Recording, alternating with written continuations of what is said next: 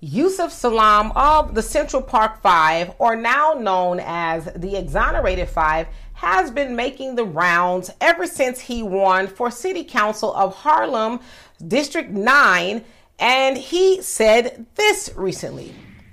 In an interview with CBS, Salaam speaks on his commitment to using his platform to effect positive change and strikes a surprising tone when speaking about police, calling them guardians of society and advocates for constructive engagement with them.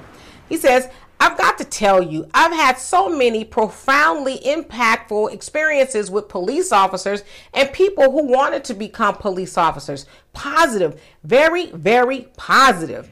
Despite his experience, Salaam does not harbor resentment towards all law enforcement and describes a vision of working towards a police force made up of righteous actors.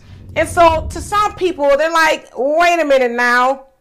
Don't you remember when it was the police that lied on you and 4 other black and brown boys in regards to y'all horribly violating a white woman there in Central Park, which turned out to not be true, right? There was so much evidence saying that they did not do it. Now, they spent a copious amount of years between all of them in prison for something they did not do.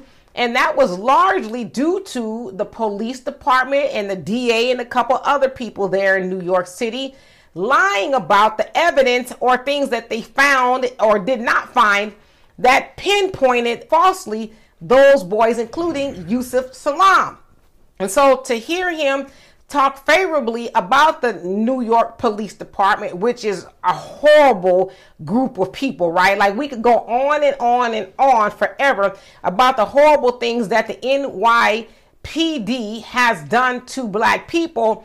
And there he is, that's, kind of saying, well, they're righteous actors and guardians of society. And it's like, all right, please don't tell me that now that you've gotten this position, which you can, spur change, that you're getting a little soft.